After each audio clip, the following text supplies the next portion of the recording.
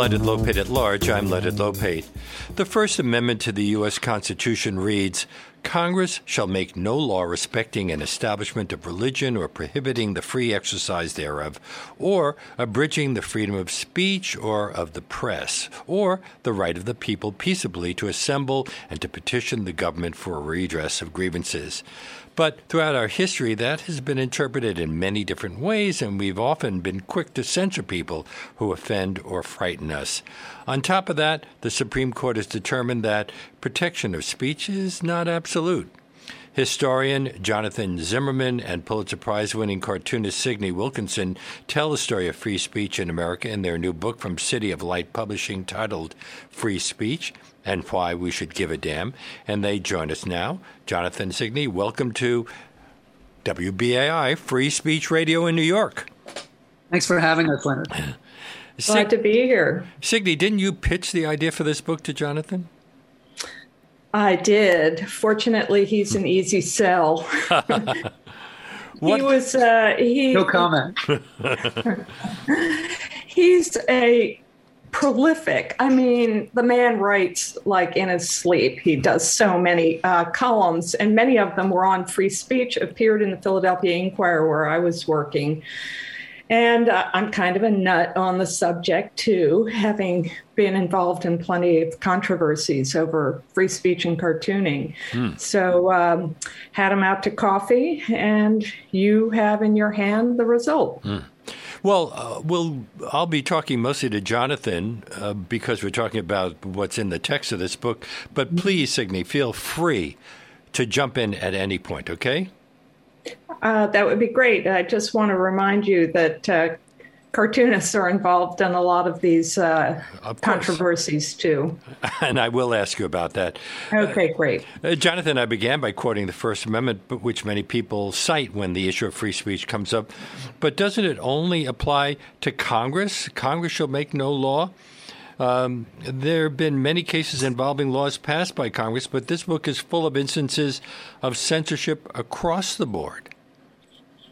Yeah, look, what you just said, Leonard, obviously is technically true, right? So the First Amendment only enjoins Congress against violating free speech. But of course, after the 14th Amendment, right, those ideas were incorporated into what state and local governments can do. And I think more broadly, I think, free speech isn't just a constitutional right, although surely it's that. It's also a spirit. It's a philosophy. Leonard Hand, whom we quote in the book, and I think is the most important jurist that was never on the Supreme Court, he gave a famous speech in 1944 called The Spirit of Liberty. And he famously wrote that, this isn't simply a matter of law. And indeed, if it's only a matter of law, it's not going to work. It's got to be a principle that runs through our lives, through our spirits. You've said that every great campaign for social justice in America has been powered by free speech and by people who are free speech absolutists, but that hasn't always applied to our presidents. And you cite situations involving John Adams and the XYZ affair, Abraham Lincoln, Woodrow Wilson, among others, including some recent presidents as well.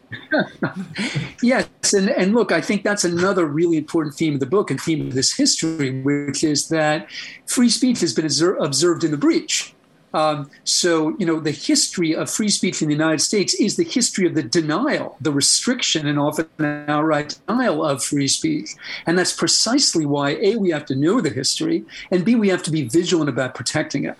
For example, most of my students are quite surprised to learn that Vietnam was the first war where the courts explicitly granted American citizens the right to criticize the war. But that was after a number of crackdowns on exactly right, and ultimately in the Cohen v. California case, this is in the early 70s. A 19-year-old college student named Paul Cohen walks into a draft board wearing a jacket that says "F the draft," and he was arrested under one of these speech codes. And ultimately, after that, the Supreme Court said he could indeed do that. But remember, by that time, I'm in middle school. So this is all relatively recent. And I think a lot of Americans don't recognize that. So if you protested the Iraq or Afghanistan war, you need to know that, other than Vietnam, this is the first time you could do so in a constitutionally protected way. And Signe, you've been doing cartoons, political cartoons now for nearly 40 years? Yes, that's a long time. The reason I ask is not to give people a sense of how old you are, but rather to give them a sense of the time that you've been doing cartoons and how things have changed. Have you seen the winds moving back and forth over all those years? Absolutely. And they move both ways. I mean, we often, people assume that we're talking about only conservatives crack down on speech. But as we see now, a lot of liberals are telling other people what's okay to say or not say in a variety of areas. So it's wins. It was a good way of saying it. There's winds of this, and winds change as times change. No, so people complain if they disagree with whether they're on the left or the right. Although the general sense, Jonathan, wouldn't you say, is that it's more likely they're protesting something that's happening from the right? I do think it's both, but I do think, especially at this moment, they have different valences, different meanings. The one that's happening from the right, we see in state legislatures right now, right? Restricting what K-12 schools and sometimes universities can teach around race and gender. This, ironically, is brought to you by the same party, namely the Republican Party, that likes to bleat on about the dangers of cancel culture. You know what those laws are? They're cancel culture out of the barrel of a gun. I mean, that's what they are. I mean, they're cancel culture on steroids. And that's coming entirely from the Republican Party. Yet at the same time, to Signe's point, I do think it's fair to say, going back to the spirit of liberty, that a lot of people on the left, especially at our universities, which obviously is where I'm employed, have, if not lost that spirit, certainly forgotten it. So, to take the most obvious example, if you, like me, are outraged by Loudoun County, Virginia, banning a Toni Morrison book, maybe you should go back and ask yourself why you were so hot on getting rid of Huck Finn. How can you, in the same breath, protect Toni Morrison if you're purging Huck Finn?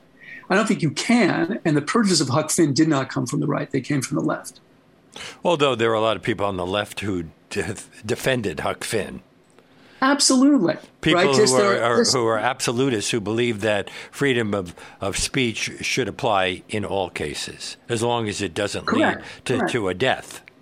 Correct. I mean, just like there are Republicans, there are people on the right now who have criticized these state laws and bills that I mentioned, including, by the way, and this hasn't gotten enough ink, the Koch Foundation. They're rather consistent libertarians, and they've decried all these laws as gag rules, which, by the way, they are. Now, why did you begin your book with a history of the Palmer raids? Do they have a special significance in this story? They do, because World War I, which we got into in 1914, we got into 1917 and leave in 1918, was such a signal event. The Palmer raids happened right after the First World War. And during the First World War, there was an enormous burst of censorship in the country. So not only did it become illegal to criticize the war, but, it was illegal in some states to speak German, including on the telephone. And in several states, by the way, you couldn't say hamburger. That, of course, was a Liberty sandwich. And you couldn't say sauerkraut, because that, of course, became Liberty cabbage. Because, right, I mean, you can't play for the other team, right? And what happened right after the First World War is there's another burst of fear, this time surrounding the Bolshevik Revolution, which, remember, happened, ironically, during the First World War. And indeed, although most Americans don't know this, the United States briefly invaded Russia after Russia, under the Bolsheviks, got out of the war. And so the Palmer raids represent this sort of interesting transition from the fear of Germans, whom we defeated, to the fear of Bolsheviks, who were this new enemy. And they involve rounding up people who are either communists or suspected communists and either jailing them or deporting them. Emma Goldman being, the most famous victim, but hardly the only one. Well, how often did the restrictions involve wars, even non-shooting conflicts like the Cold War? Yeah, I mean, I think it's fair to say that war has always been the time that free speech has been under the most stress. In fact, which makes sense. You write, for most of our history, dissent during wartime was illegal or highly restricted. And that goes all the way back to a conflict with France in the late 1790s up to the early stages of the war in Vietnam in the 1960s.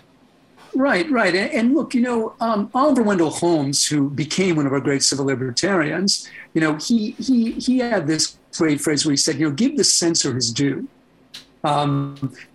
Censorship has a logic to it. Censors aren't dumb, and the logic becomes very powerful during wartime. And the logic goes like this. There's a conflict going on, and only one team is going to win. Why should we allow anyone from our team to play for the other team? Now, I've spent my career arguing against that logic, but to Holmes's point, you have to give it its due. It does make a certain kind of cognitive sense. The goal of the conflict is a win. If people are questioning the conflict, that's going to lessen our chances of doing so.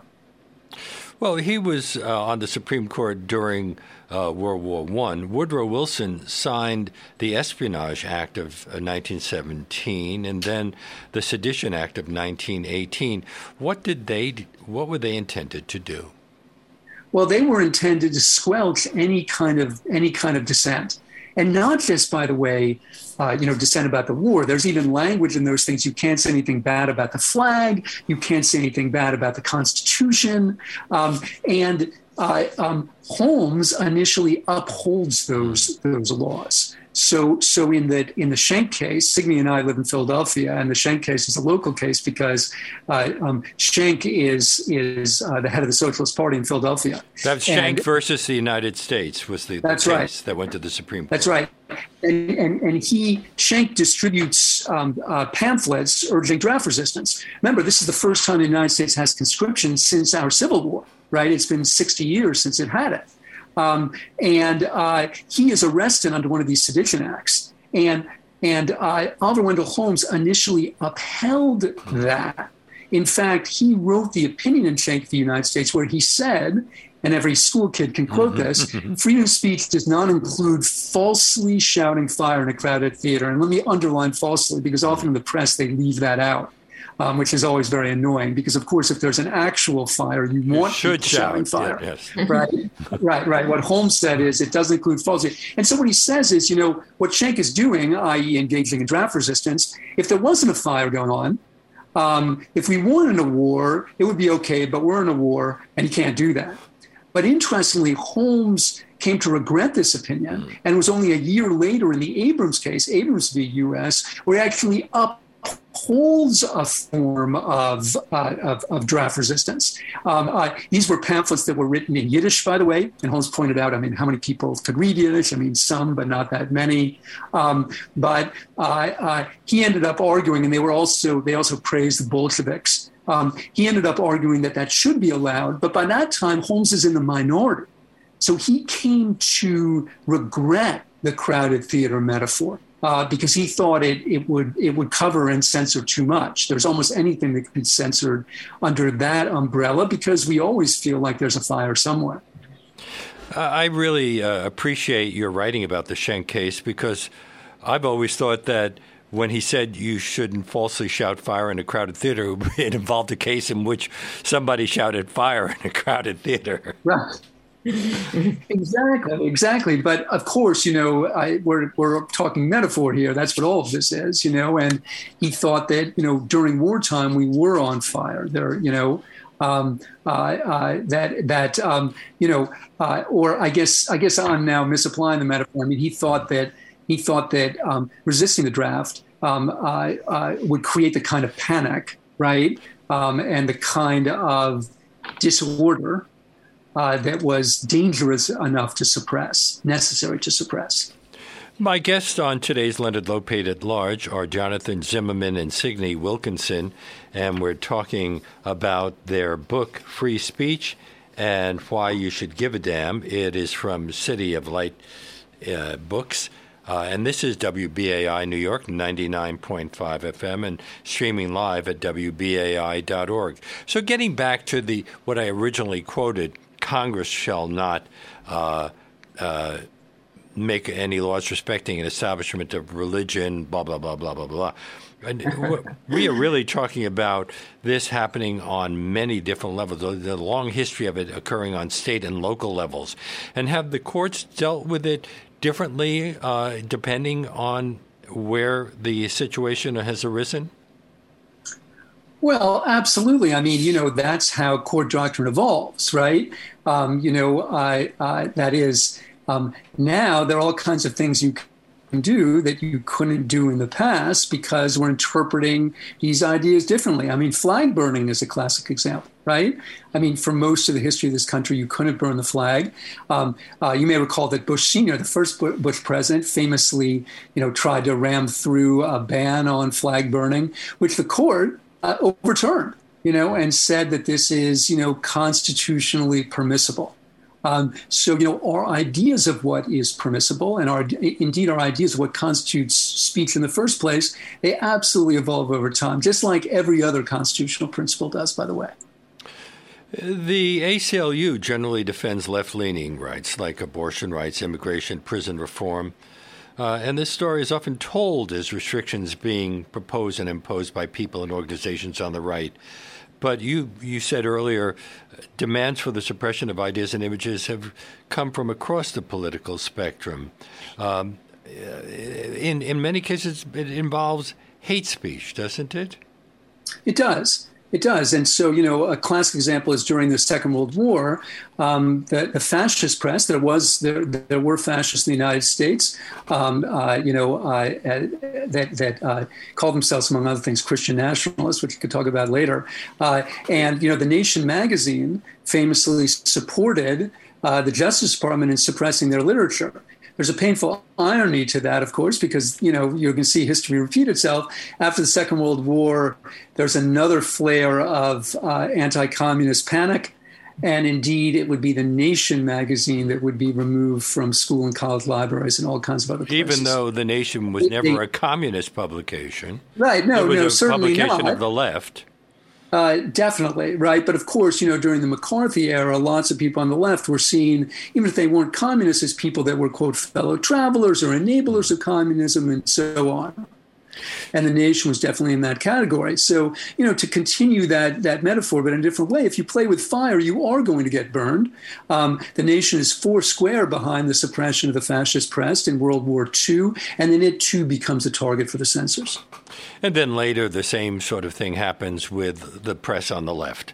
But when does hate speech actually become an issue? Only when it incites violence? Yes. Now, it is not true that speech is limitless in this country. There is no right that is limitless. You cannot call up the White House and say you're going to murder the president. Or to take, I think, a more obvious example from my own life, I can't say to one of my students, I really like the sweater you're wearing, and if you wear it again on Thursday, I'll give you an A.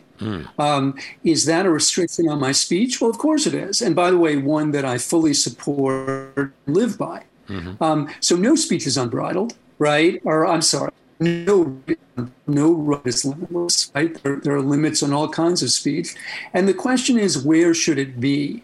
Could I just jump in on this? Yes. Because it's also images that are seen as hateful by some people on the left and on the right. And those are the ones that have, personally, for me, raised the most problem. Like I did one when Amy Coney Barrett was up for confirmation, and she's sitting there, and it was Amy Coney Barrett's halo, and the halo was a coat hanger. And the one reader wrote in and said, I wish your mother had had an abortion.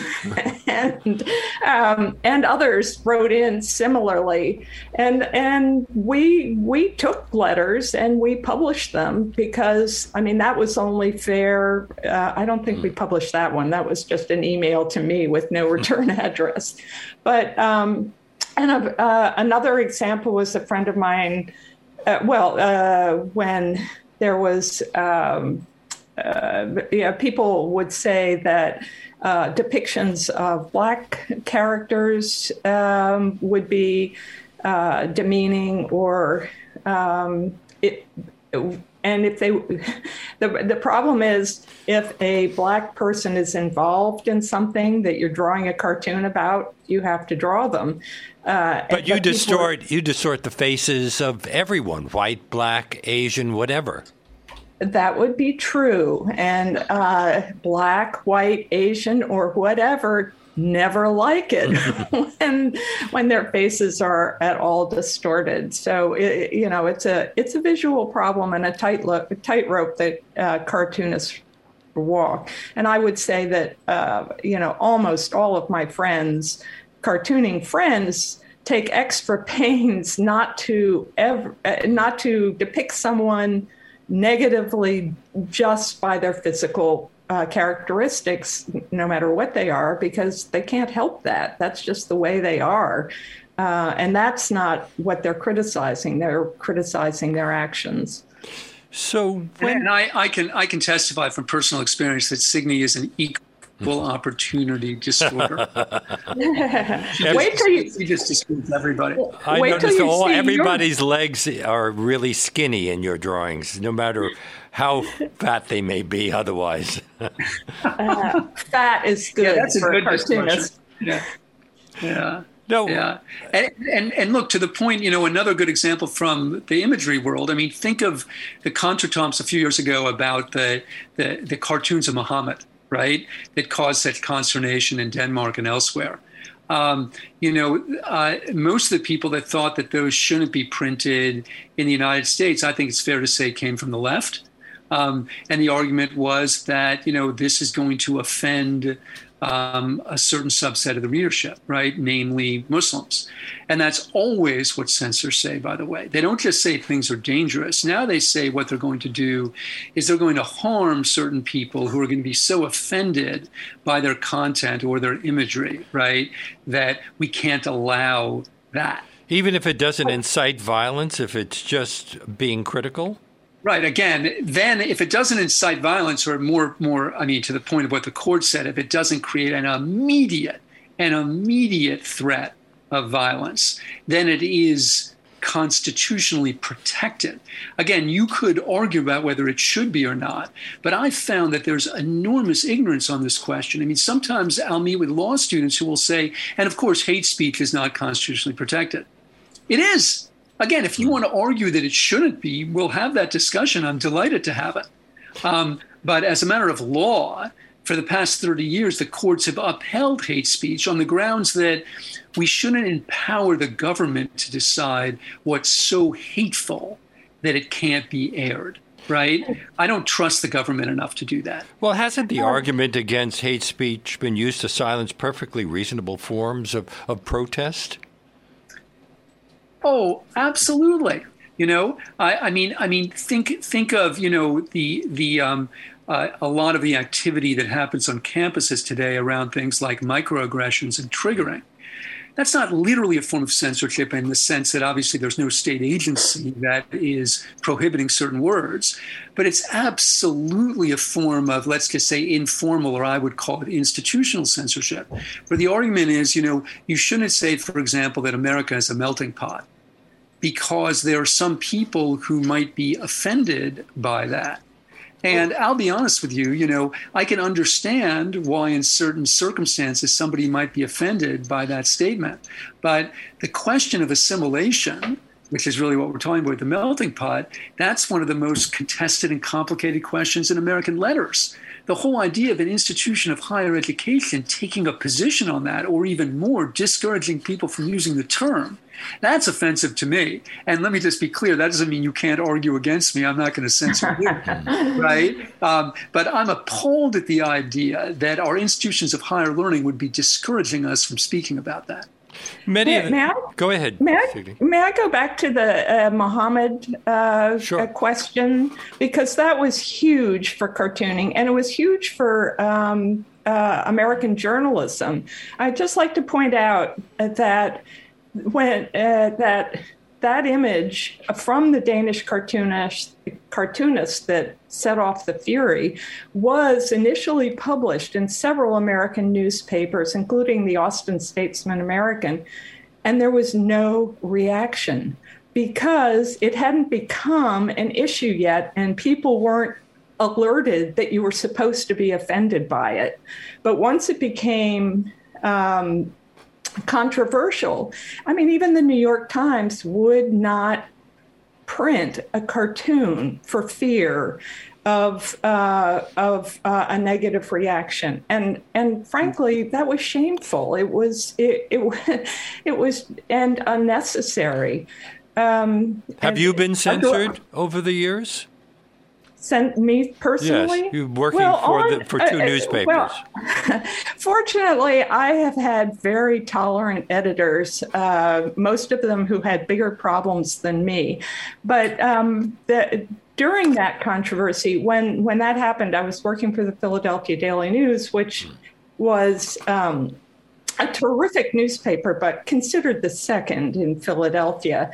My editor, I wanted to do a cartoon immediately because I knew the cartoonist, I knew the editor of the paper, and I knew why they were doing it, why they had run that. It was because they were feeling censored for not being able to address the influence of Muslim culture on their cultures at all. So I, of course, wanted to join the fray, but by this time it was kind of locked down on showing that image. And my editor said, "Look, we're the Daily News, we're the city paper. This is not our issue." So I went and stewed about it for a while, and then I did a cartoon that had 5 religious figures, including Muhammad, in a cartoon, looking, laughing together. And they were looking, as the reader could see, at a book that said, "The Big Fat Book of Stupid Religious Cartoons." And they're all laughing. And there was never one complaint about it. And that's because if you draw anybody's prophet, including Jesus or Muhammad or and God, if you draw them positively, people don't have a problem with it. It's only if they feel that you're making fun of their particular prophet that you have problems. So I'm a universalist. I think I don't go out of my way to insult prophets. Only when their adherents go out of their way to make life miserable for the rest of us. Jonathan, how does the U.S. compare with other countries? How many of them have free speech protections? Very few like ours. You've lived in any number of them, you've said. Yeah. You feel frustrated at times? Well, yeah. And look, I get that, and I understand why my German friends especially say, well, we can't allow Nazi imagery. They can't allow Nazi imagery because of their history. Because of their history, and also because they don't want Nazism to come back. But we have neo-Nazis in this country. We do. And some of them incite violence, as we saw in Charlottesville. Yeah, right. Absolutely. Right. And yet again, in Charlottesville, obviously, what the guy did in driving his car and murdering that person, that's obviously beyond, horrible, right? And, against every law. But, whether that means that those people shouldn't have been able to march is an entirely different question. They do have the right to march, right? Mm-hmm. If one of them had been with that guy and said, hey, let's drive that car into that woman named Heather, that's different. I didn't follow it closely enough to know if something like that occurred. But I think the larger point for listeners to here is that if you want to show that somebody incited something, it's not enough just to say, look at the bad stuff that happened afterwards. Because if that were the case, well, then, every single Black Lives Matter protester who had said something negative about the police, they could be rung up for somebody that burned a police car, right? Mm-hmm. And I don't think anyone, at least listening to WBAI, wants that. Right. So it can't simply be that somebody said something that was annoying or inspiring and that, quote, led to some dangerous action. There has to be an immediate, tangible and material connection. Of course, those protesters, even if nothing had happened, cartoonists and journalists and writers and photographers can make fun of them for being so wrong on what they're protesting. I mean, their marching isn't the only thing that's going to happen. There's going to be a reaction to their marching, and that both you have to show that as well.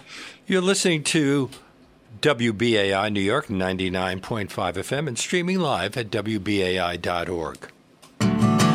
Freedom of speech, freedom to say, freedom to think, this is my lucky day. Freedom of thought, freedom of dreams, freedom to believe that we all can be kings. I hope you're enjoying my conversation with Jonathan Zimmerman and Signe Wilkinson. If you sign up to become a member of WBAI during today's show with a contribution of $50 or more, you can receive a free copy of their book, Free Speech and Why We Should Give a Damn.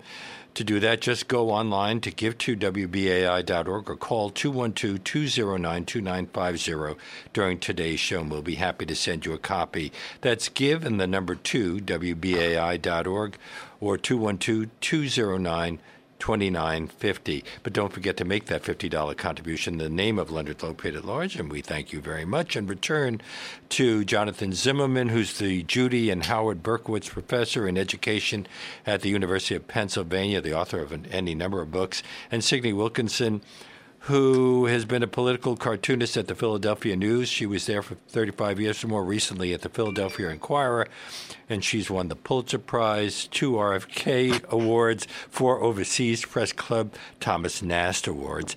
And the book, again, Free Speech and Why We Should Give a Damn.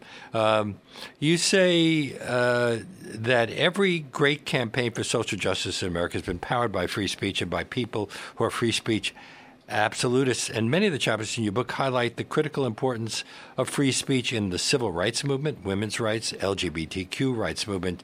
Didn't Frederick Douglass call it the great moral renovator of society?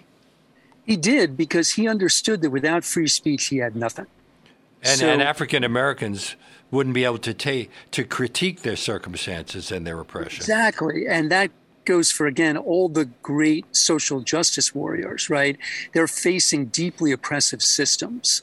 If they can't openly and freely critique those systems, they can't change anything. So Eugene Debs, Susan B. Anthony, Elizabeth Cady Stanton, right up to Du Bois and Martin Luther King Jr. They are all ironclad and zealous defenders of free speech because they understand that it's the people at the bottom that need it the most. Unfortunately, on our campuses, there's been this odd sort of reversal, and free speech has been imagined as a kind of conservative value that only assists white men. And this strikes me as a deeply ahistorical and distorted view. But is that just because of the way things have been going recently? Is it a response to just current situation, or are we ignoring other things? I think it's both. Look, I understand it to a point, to a certain point. Like, I understand why my students, after watching Milo Yiannopoulos at Berkeley, or any of the other kind of right-wing flamethrowers, would imagine free speech as this kind of conservative or even reactionary value, right? But let's also remember to go back to the Black Lives Matter example. That wasn't a gratuitous example. In fact, one of the leaders of Black Lives Matter was indeed arrested down in Baton Rouge when somebody threw a brick at a police officer. He didn't throw a brick at a police officer, but he gave a speech that some people interpreted as anti-police, all right? And he was, in fact, arrested for, yes, inciting that activity. And so, to me, that's a really powerful example of how we all need free speech. And it's not, quote, a conservative value or a liberal one. It's an American one. Well, while it's can be a weapon of social progress, isn't it also a source of learning? Although many people feel that anyone who disagrees with them is either morally or cognitively warped, either stupid or a jerk. Yes. Well, if they disagree with me, they're a stupider. And I'm sure the same goes for you too as well. But they are still allowed to say it. You tell the story of Anthony. Look, I'm an educator. Uh-huh. And we should also point out, by the way, that the suppression of free speech has been used against all sorts of different groups. Unions, for example, railroad strikes became an issue at one point. But I want to get into the whole matter of literature. You tell the story of Anthony Comstock's campaign to purge obscene literature and imagery in the 19th century. And didn't George Bernard Shaw make him an object of ridicule as a result? Yeah. George Bernard Shaw, not only that, he made him into a new noun, one of the great neologisms, which is Comstockery. Mm-hmm. And Shaw said Comstockery is just sort of the Puritan effort to blot out anything that makes you uncomfortable, especially surrounding sex. And, Comstock was very successful in doing that. And how did he respond to being called the phrase Comstockery? Well, he stepped up all of his efforts. He wore it proudly. Comstock, despite all of his other problems, was radically consistent, I would argue. And when he was called, when this became a noun, he said, I'll wear that proudly. Shaw is right. What I'm trying to do is purge obscene material. And of course, that meant almost anything regarding sex. This has become extremely, extremely topical because, a lot of his early efforts were devoted to trying to suppress information about birth control. So we've had censorship of books, art, and films, and classics like D.H. Lawrence's Lady Chatterley's Lover were banned, also books by William Faulkner, Ernest Hemingway, and others, and films by Ingmar Bergman and John Waters, even Allen Ginsberg's poem Howl. Is that all? Are we past all of that now? Oh, hardly. I mean, obviously, in the past couple months, right? We've seen school boards and school libraries get rid of Maus, get rid of different books by Toni Morrison, get rid of lots of LGBT-themed young adult novels, and books about critical race theory. That too. And again, that's something that is often in the eye of the beholder. And obviously, there are some censors who have interpreted almost anything about race as some sort of awful offshoot of critical race theory. So believe it or not, in one school district in the United States, a children's book about Ruby Bridges, who of course was one of the black girl who desegregated New Orleans schools in 1960, was deemed to be some sort of product of critical race theory and was removed from some school or list. So yes, it's all around us. And let's remember also, all of those measures, all of them have been sponsored by the Grand Old Party. And if you go onto Fox News, which is their TV station, you'll see them go on about the evils of cancel culture. I just don't get it. I don't get how you can complain about cancel culture and then sponsor all these measures, but that's what they're doing. Now, one concern of people who are opposed to easy access to pornography is that children will be able to view it. Isn't that a reasonable concern? It absolutely is. And again, back to my earlier point, no speech is limitless, right? And we do have regulations still of obscenity. And I think most reasonable people think that that's okay. So, you can't show children in pornographic situations. And I think most reasonable people think that that's all right. Now, of course, standards and all this evolve. And there was a time not so long ago that, Lady Chatterley's Lover, which you mentioned earlier, was put into the same frame as that. You think about the censorship of photographs by Robert Mapplethorpe. All these standards are always evolving. There is always a line, an obscenity line, beyond which we can't or shouldn't go. I think reasonable people will disagree about where that line is.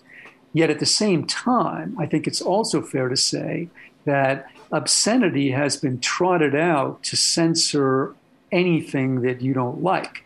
Indeed, some of these Toni Morrison books that came under the gun in places like Loudoun County, Virginia, interestingly, they were censored on the grounds of being obscene, not because of their racial content. Now, we try to come up with an appropriate bit of music for each show. And when I look up some topics, it turns out that many songs are unusable because they contain some obscenity. Some recordings actually come with warning labels these days. But you don't write about this. Still, WBAI was involved in a major case of censorship. The Supreme Court ruled against Pacifica because of a broadcast on WBAI and the case involving George Carlin's 7 Dirty Words that the Supreme Court decided you can't say on radio or TV. So we have to do our show on a 7-second delay so we can delete it in case someone uses one of those words. Yes, and yet one of the strange things about the way the law has evolved is that the cable networks don't have to abide by that. Yes.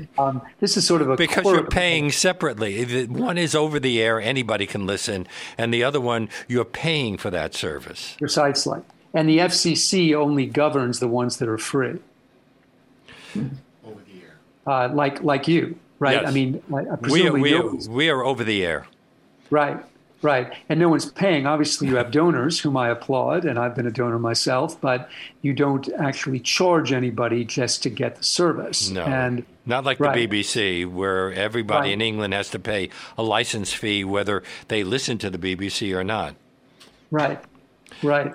Now and look, again, I think that there's a reasonable discussion to be had about the kind of things that that can or should be said on public service television and radio.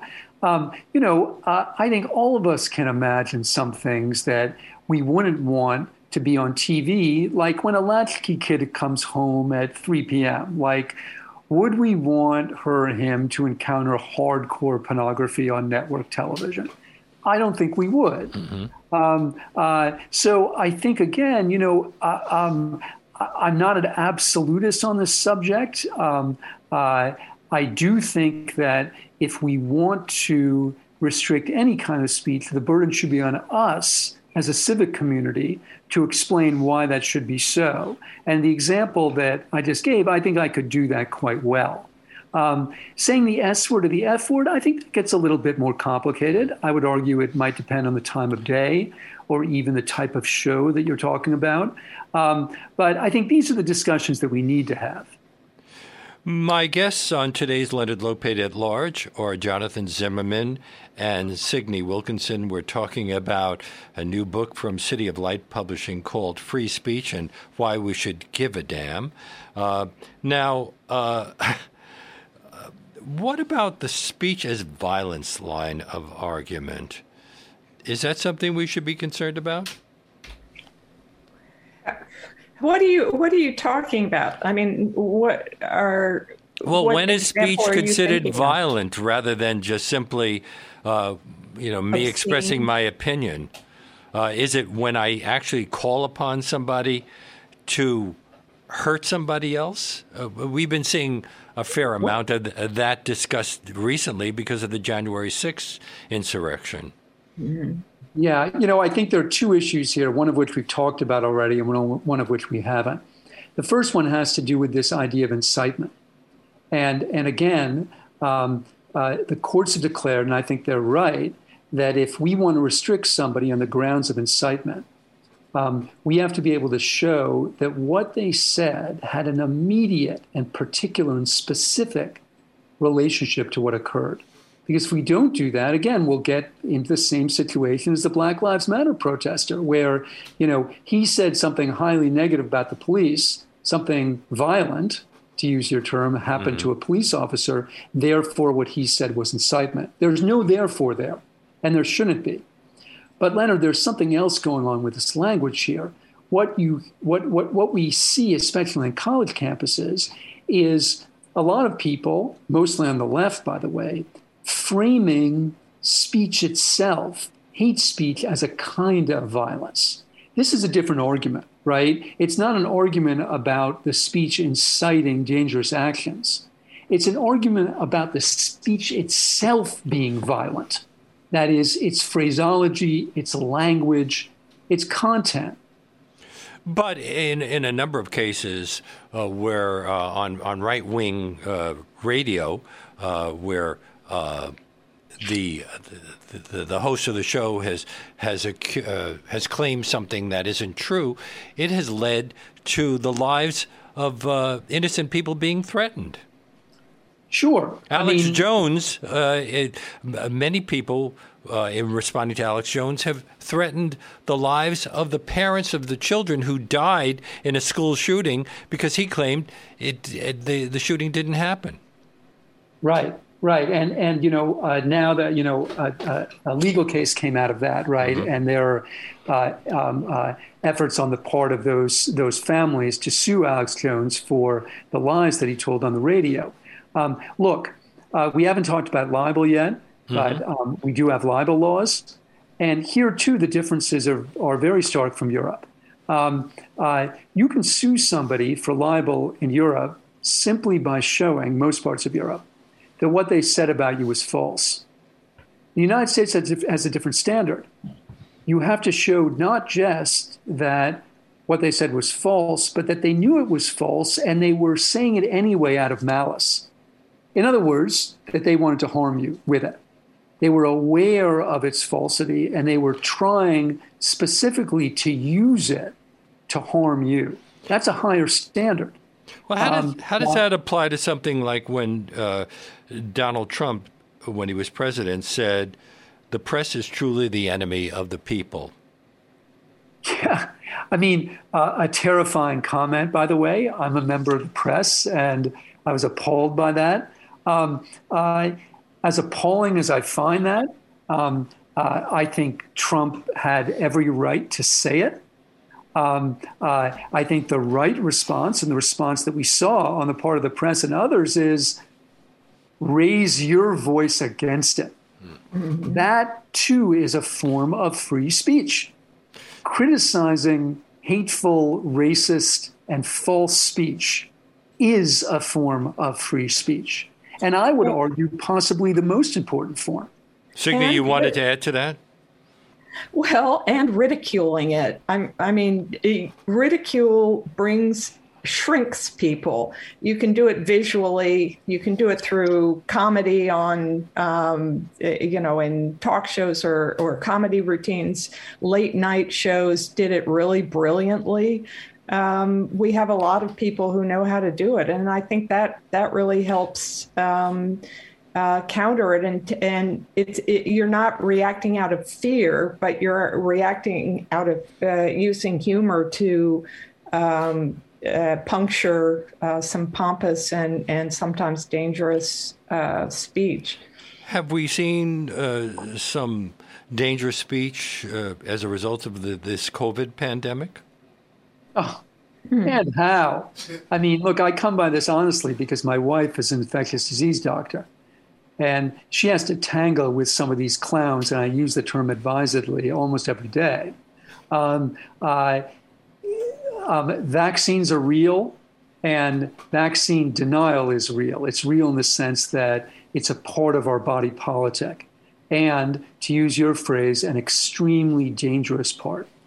And yet at the same time, I don't want to see our government agencies or anybody else with the power of the gun preventing people from saying that stuff. As reprehensible and as dangerous as I find it. And here's why. The reason is that once we start restricting people in what they say, it doesn't end. And let me give you a very, very tangible example of that, which is very close to the subject at hand, i.e. vaccines. Most people today don't know this, but Tony Fauci, who's lionized on the left in this country, was actually, he was denigrated and despised by many members of the left during the AIDS crisis, especially by ACT UP. Why? Because, Fauci thought that for a drug to be approved, it had to be both safe and effective. And we were at a time in the AIDS epidemic and at the time in the science where we had found that certain drugs were safe. And by drugs, now I'm talking about, these protease inhibitors that would fend off some of the worst symptoms of the disease. But they hadn't yet been shown to be effective. So we already knew that they were safe, but they weren't effective. And Fauci's position was, well, then we can't have them on the market. And, ACT UP burned him in effigy. ACT UP called him a murderer. You know what? Fauci gave an interview to the New Yorker last year where he said it's good they did that because they ended up changing Tony Fauci's mind. And a lot of people survived the epidemic because of that. This isn't because of Fauci, right? This is because of citizens using their free speech rights. Alas, we have run out of time. I will end by saying I'm assuming that free speech will continue to be under attack into the far future. My great thanks to my two guests, Jonathan Zimmerman, the Judy and Howard Berkowitz Professor in Education, University of Pennsylvania, and Signe Wilkinson, who is now at the political cartoonist at the Philadelphia Inquirer. It's been a great pleasure having you on our show today, talking about your book, Free Speech and Why We Should Give a Damn, which is published by New Idea Press in its City of Light publishing imprint. Thank you both so much. Thank you, Leonard. It was fun. I'm retired from the Inquirer, but otherwise, everything you said was correct. Okay.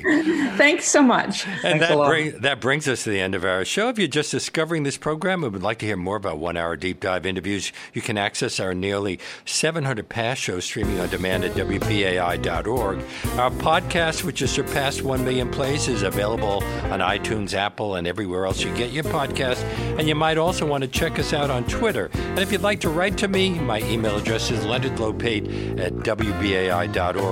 Before I sign off today, I need to ask you to support WBAI to keep the show coming to you weekdays from 1 to 2 p.m. Free Speech Radio costs money, and we don't take money from other sources. We rely 100% on our listeners.